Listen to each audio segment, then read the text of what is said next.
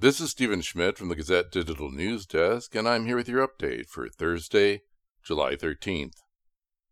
According to the National Weather Service, patchy fog before 8 a.m. will give way to a sunny day in the Cedar Rapids area.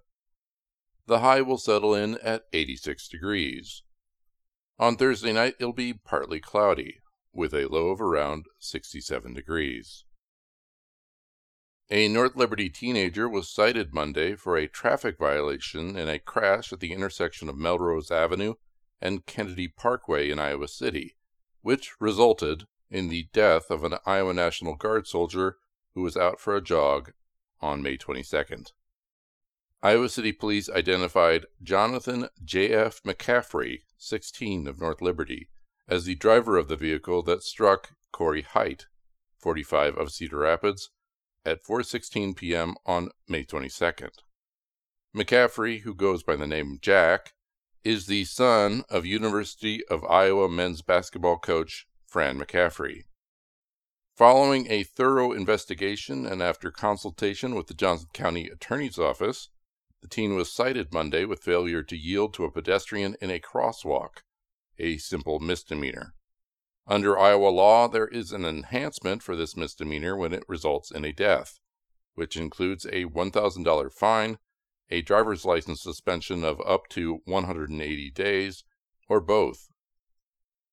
Johnson County Attorney Rachel Zimmerman Smith said Wednesday that she couldn't comment about the facts of the case because it is still pending. In a statement distributed Wednesday by an Iowa City law firm, Fran and Margaret McCaffrey called the crash, which happened just after their son left school, a tragedy that has devastated their family. Investigators have told us that it was an unavoidable accident with no evidence to suggest distracted driving, the McCaffrey's statement says. The pedestrian, who was jogging at the time of the accident, was waved in front of our son's passing vehicle by the driver of another vehicle. The McCaffrey statement says they refrained from releasing a statement before this week out of respect for the Height family and to allow the Iowa City Police Department to conclude its investigation.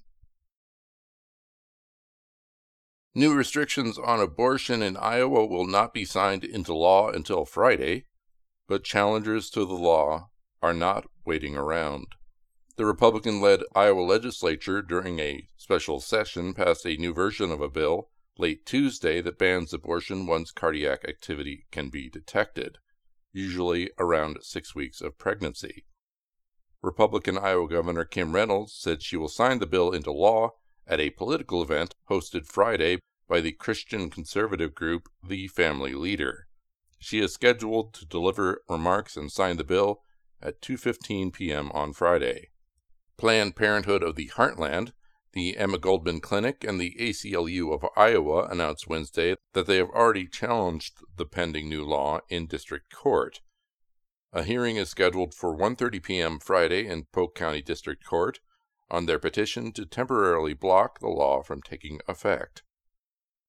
Otherwise, the legislation would go into effect upon Reynolds' signature unless the court grants a temporary injunction that would prevent enforcement of the law.